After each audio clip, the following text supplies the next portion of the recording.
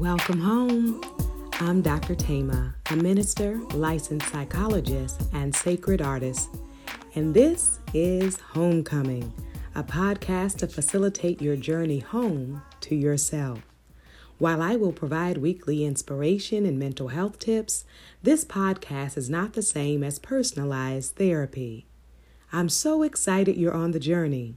If you want to request specific topics or to submit a poem for me to read on the podcast, email me at homecomingpodcast@gmail.com. Also, to build our community, don't forget to like, subscribe, and share. Let's begin. Welcome home, Cojourners. I'm glad you're here for another episode, and I am excited to greet you for the beginning of this new season and new year. I'm especially grateful for our guest on today, Sharon Jameson, who is a life strategist, DEI champion, minister, and author. She's also a corporate leader and works a lot with Black women who have experienced and or are experiencing soul-draining grief due to the unfair policies and practices in corporate settings. I am so glad that you are here. We have talked some about work stress and we have talked some about grief, but the intersection of the two, the impact that they have and the ways in which we can not only survive corporate settings, but thrive. I'm glad for you to coach us through that. And so welcome to Homecoming.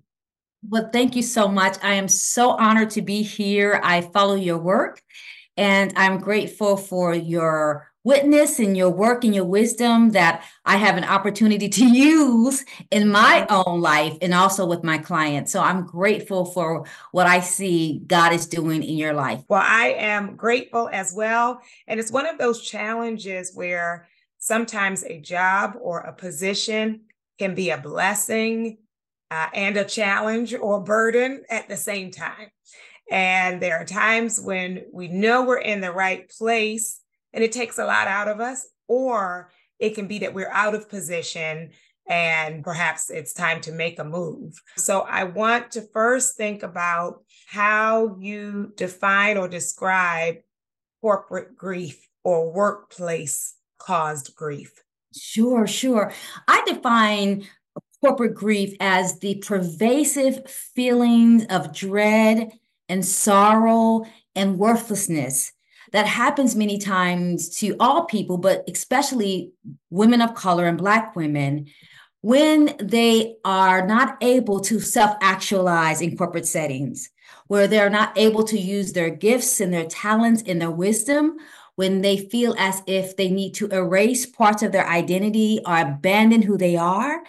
And the grief comes because even with all the sacrifices that people have to endure and all of the challenges of bullying and bias and bigotry, there's a grief that I cannot self-actualize, that I cannot contribute, that irrespective of my education, irrespective of my performance, I will never be what I feel that I can be in this corporate setting. And what happens is that people stay in that sense of grief, that sense of longing, that sense of loss, and they can stay there for years without even addressing it because they have so normalized oppression that they don't do anything about it. And I started doing this work because first I'm a minister and people were coming to the altar and I would hear stories of sickness, sadness, and sabotage. And the thing was, this was being caused by my job. And I said, wait a minute, what's happening? What's happening? Because I know that success is spiritual. And that's when I started feeling and experiencing people stand in that grieving process, but they were lingering in that grieving process and not moving through it because they would go from job to job without processing it. Or they will say that this is just my lot in life because they were the breadwinners. And they felt like there was no way to create a different income generation option. And so a lot of people just kind of succumb to this pervasive grief that will linger in ways that will undermine their health and their wholeness. I'm so grateful for the description of it as a grief, because I think what it reminds us of is the vision we have had for our lives. We can have a vision, we have a dream, and you can think if you follow these rules, right, the dream will come true. So you work hard, you do the things that are asked of you, you've been a team player. Depending on the position, you may have had to get special education or training, and the belief in a just world, right? That if I do these things, if I follow the plan, then I am supposed to be promoted, or then I am supposed to have this particular position or opportunity. And then those things don't come, or they come and you're having to grieve other aspects of your life, right? Things that you have given up or sacrificed for that.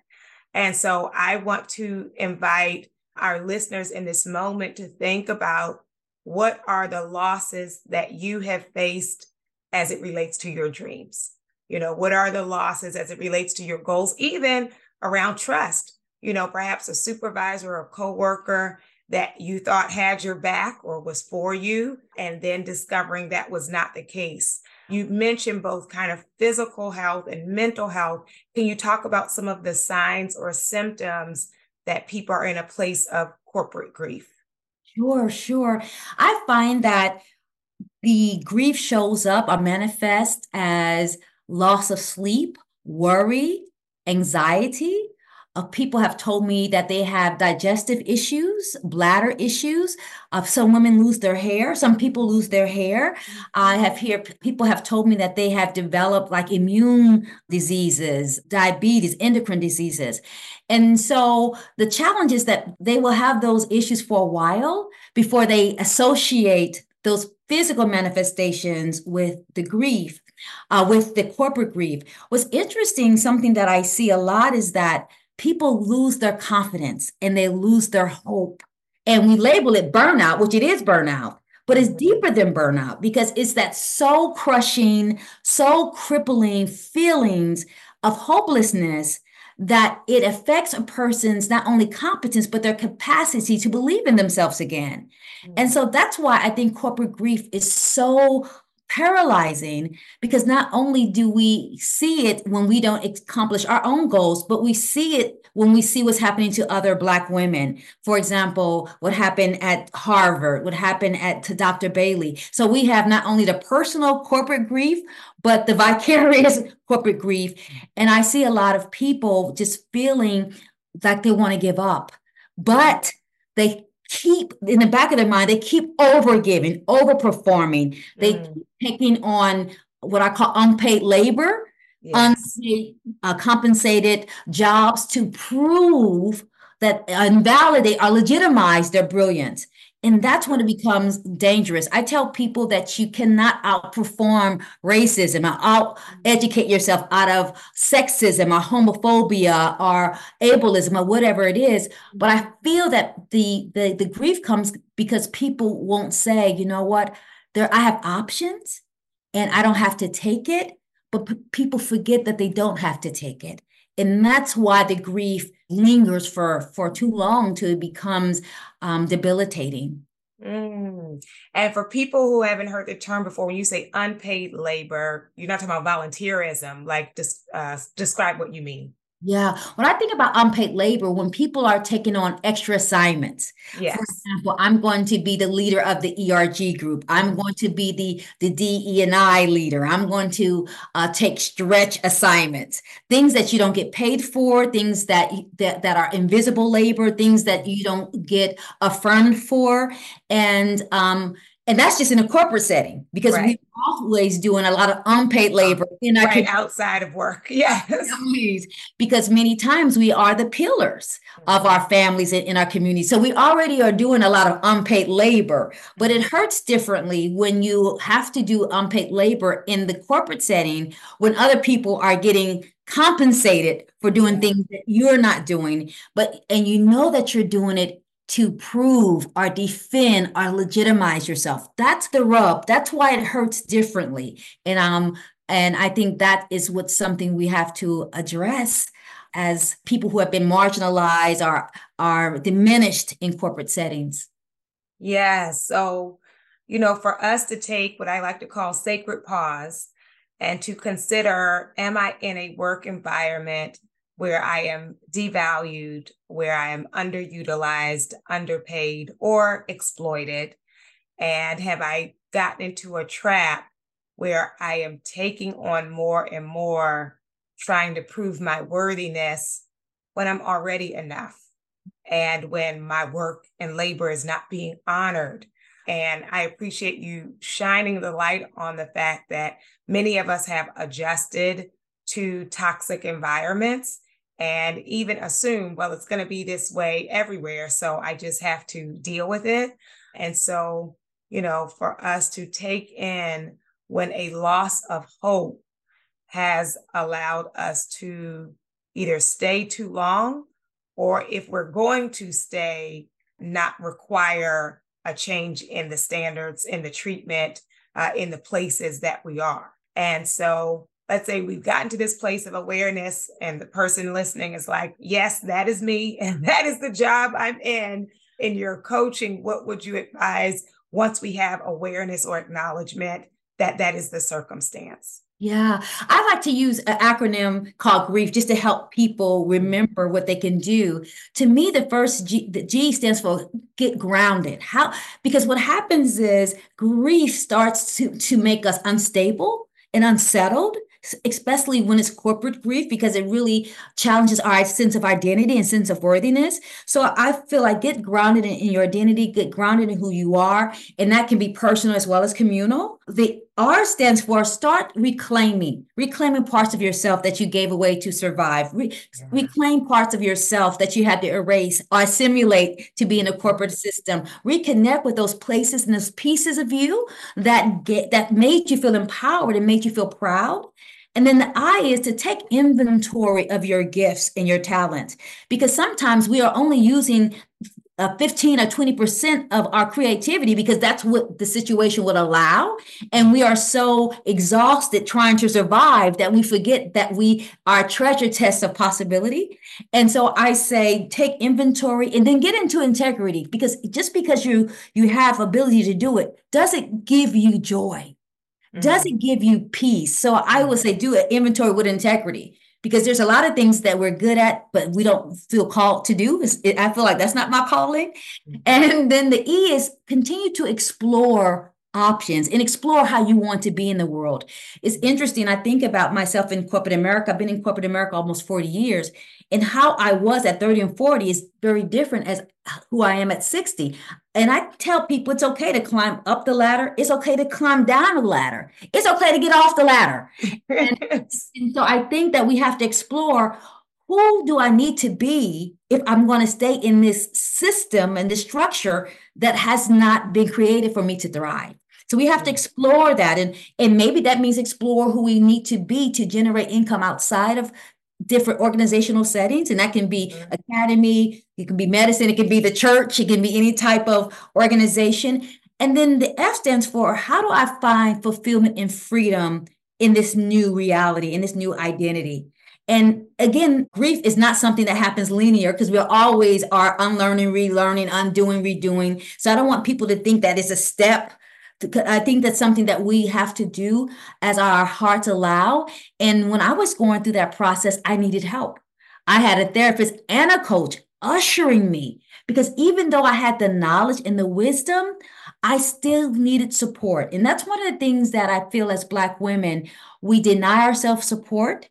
And then when we want support, we somehow associate support with shame or support with weakness. And then for all the people who grew up in the church like you and I have done, we have felt that prayer was enough. And I tell people, yes, you need some scripture, but you might need some medicine and some support. And I think, medicine is just as holy as a scripture. And so I think that we have to look at all of our tools, because it's hard to move through grief. And also, I would say not to put a timeline on you. Everybody's grief is unique, because all of our experiences are unique. And so that's kind of like the framework that I have used for myself, because I've experienced corporate grief, as well as how I provide support to other people. Oh, those are wonderful. I love the acronym. And when it comes to that inventory and integrity, I like to say telling ourselves the truth, Mm. right? Because we get into that routine of I'm fine, I'm good, I'm blessed. When the truth is, along with being blessed, we may also be stressed and tired and frustrated and disappointed and even angry. So, in that inventory, what is the truth you need to acknowledge to yourself about your current work environment? And then, when you brought up the issue of options, what are some pointers for people to consider as they're thinking about staying or going? Sure. I think if people are considering to stay in corporate settings like I have, it's important to know you need to investigate the company and find out about the corporate culture, because some cultures are so toxic it's not worth your health to even try to be a change agent or a pioneer in that culture. So if you're going to stay, know that you might have to be a pioneer and a trailblazer and a Mhm. visionary, and you can't stay in any type of cultural corporate setting without some allies or some alliances. You need some advocates to help usher you through the process so that you can not only learn the unspoken rules and the unspoken practices that you need to strive and survive. And so I think that we have to remember that you can't be in corporate status in isolation. You need help, you need support, and it's okay. Other people get mentorship and sponsorship and development, and that's something we have to accept and embrace, and know that that sponsorship and mentorship to stay in a corporate setting might not come from within your own corporation, that you might have to seek support outside so that you have the internal infrastructure, but also the strategy, because success to me is spiritual and strategic. And so we want to make sure that they have that. If they leave the corporation, something I want to name is to process that pain. I find many people leave corporate settings and jump into entrepreneurship without addressing that pain. And our private pain always shows up in public places, always. Mm-hmm. We So have to true. address that pain. We have to address that sense of loss, the sense of hopelessness. We have to address some of that damage that was done to our self-esteem and our self-identity and our capacity and competence. Because if not, you will go into entrepreneurship and you will undermine yourself, underprice yourself, and overwork yourself and create a different set of problems. And I think we have to understand that we have to fix the bleeding. I tell people you can't, it's hard to bleed and lead. And so we have to address that so that you don't go into a new address with a burden attitude. And so I think if you're going to stay with support. And if you're going to leave, still get support, or that you have the internal infrastructure, that you have the grounding that you need. I always remember what my father used to tell me: to go up, you have to go down. And the down is, how can I get rerouted, re-established in my identity, in my spirituality, in my restorative practices, so I can bloom. And we Yes. all bloom in a variety of ways. Yes. I love that description of taking time to heal. I think we often hear that and think about it as it relates to relationships and not wanting to recreate old patterns. But as you described, the same thing can happen in terms of our associations or our beliefs as it relates to work. And so we can come in with that residue or with those wounds and then either recreate those old cycles or create new ones that are equally problematic. I remember talking to someone who described finally seeing her pattern. She would go into new jobs and volunteer for everything and take on everything and then get resentful and burned out, and she wasn't being compensated for it. And then she'd leave and go to a new place and do the same thing again. And so she had to like fight herself to say, I'm not going to fill every gap I see. And yes, I'm coming in this place and I see gaps, and that's not my job. So that self-awareness can be liberating. Yeah. And self-awareness, I have learned that the old people used to say, sometimes you see better through someone else's eyes. Mhm. And I needed that because at some point, I think in my 30s, that I had been so disillusioned and felt so disrespected. I couldn't see my worth, nor my Mhm. worthiness, nor my competence anymore.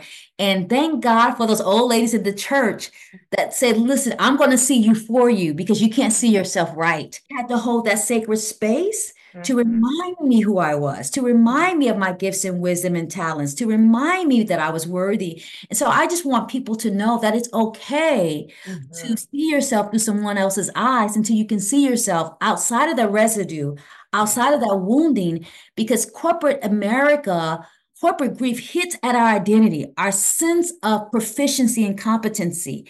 And when we go into corporate America, we have already dealt with so many layers of oppression. I grew up and the only black person in school and the only black person in college and the only being the first or the few are the only. We already have that type of trauma that's inherent in oppression before we even get into corporate spaces.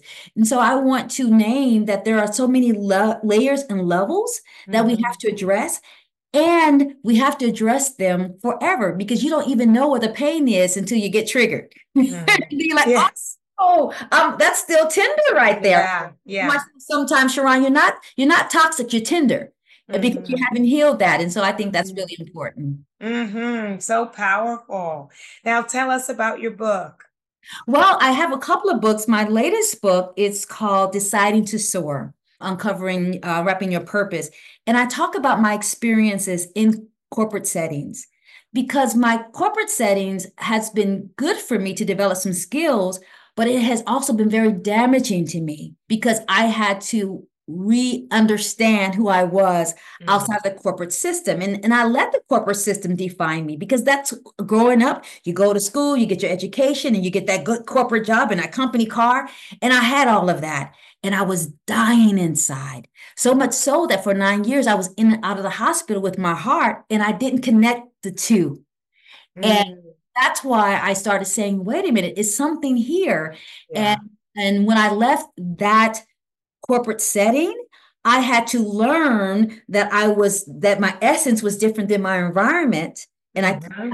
some help with that. But then I Mhm. had to understand I needed some strategies to learn how to navigate that I couldn't learn. I mean, I had teenage parents. I didn't learn that. And I think many people of color, Black women, if you're the first in corporate America, we don't know those unspoken rules. We don't know those Yes. unspoken ways of being. We are not used to how nepotism and cronyism show up. And so you need someone to teach you that. And those were the strategies I had to learn. But after a lot of damage was already done, thank God. And that's where my spirituality came in because sometimes that's all I had to lean on was that, wait a minute, I am made by a creator. So that means that I am creative. And I had to Mhm. remember that. And that took a while to remember. Yes, yes. I love that. And I love you reaching back and sharing these jewels from your journey to help other people either avoid some mistakes or once they're already in the pit, figure out how to get themselves out of there. And then I want to ask when we get into positions of power, what we can do to try to shift the environment. Because sometimes it becomes a hazing thing of like, this is how I was treated. And now that I got some power position, I'm going to keep that same system going. So say something about, the need for us to explore doing things differently. Yeah, I am so glad you mentioned that because I do feel that we have to be careful not to feel like I paid my dues and you have to do the Mhm. same thing. I see a lot of that.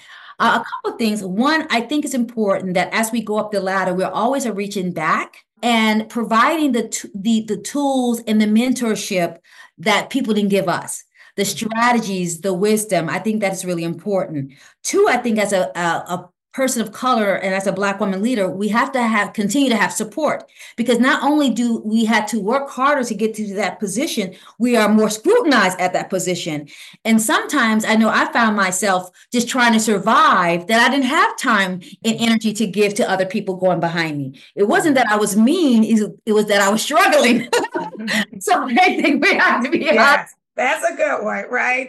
Sometimes we assume characteristics that are really a person is exhausted or stretched thin, or yes, So yes. we have to give other leaders grace because if Mhm. they're the only one, many times you have many people pulling for Right. time and That's attention. true.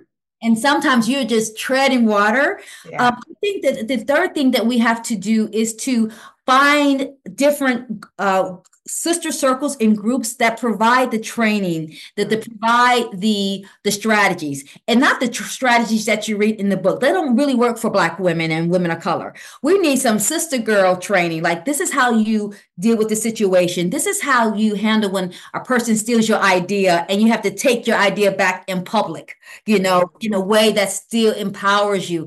This is how you take feedback. This is how you ask questions to make sure that people are challenging or giving you feedback on your performance and not your identity or your character or something that they're uncomfortable with because you are in a different type of body. So I think that it has to be ongoing. You can never stop learning when you're in those situations, but as you grow, share with others and share based on your ability to trust. I want to say this. I find that many times, if people have not done their own healing, that sometimes the people that you want to help, they are the ones that come back and hurt you and haunt you because they have internalized their own racism and sexism and their own colorism. And so they become dangerous. So I want people to know that, yes, help people, but be wise and discerning. My grandmother used to say, all skin folk and kinfolk. And so we have to remember that some people have not addressed their own wounds. And they can, people and unhealed or unaddressed wounds can hurt you because you're already in a vulnerable position when you're the only one in a senior leadership position at your organization. So I just want to name that and give people permission to say, you know what, I don't have capacity. Try to find capacity, because as you are, somebody open a door for you. I think there's an obligation to try to open the door for people who come behind us. Yes, that is wonderful and so important, because often when we are underrepresented in leadership, there is great pull for our time and attention. And while you have that, as you named, responsibility to give back, it also has to be with discernment and with balance, because that could be a full-time job, right? It's like, so having clarity as you're navigating those spaces and navigating those positions. So I know that people will want to stay connected and get connected with you. Can you share about your website, where the books are available, your social media? Oh, well, thank you so much for letting me share that. I really appreciate it. Everything is my name, Sharon Jameson. So website, social media, the books are on Amazon. Even the programs that I do programs that are geared to leaders in faith settings, leaders in organizational settings, because the issues are the same. And so I would love for anybody who's in a leadership position, people who are pioneers, visionaries, people who dare to be different. I would love to connect with them, because I feel like collective wisdom always wins. And I know that I only have a piece of the puzzle, but somebody else has a piece of the puzzle, because you have been a big piece of my puzzle. And I'm grateful for the work that you do. And the work that you do is work that we use in all of my coaching containers. So I just celebrate you and I honor you for the work that you give to all of us so freely. Thank you for that. Thank you so much. And thank you for joining us on today. And for those who are listening, whether you're in work, exiting work, retired from work, or reflecting on entrepreneurship and starting your own space, I invite your soul to tell your heart, mind, body, and spirit, welcome home.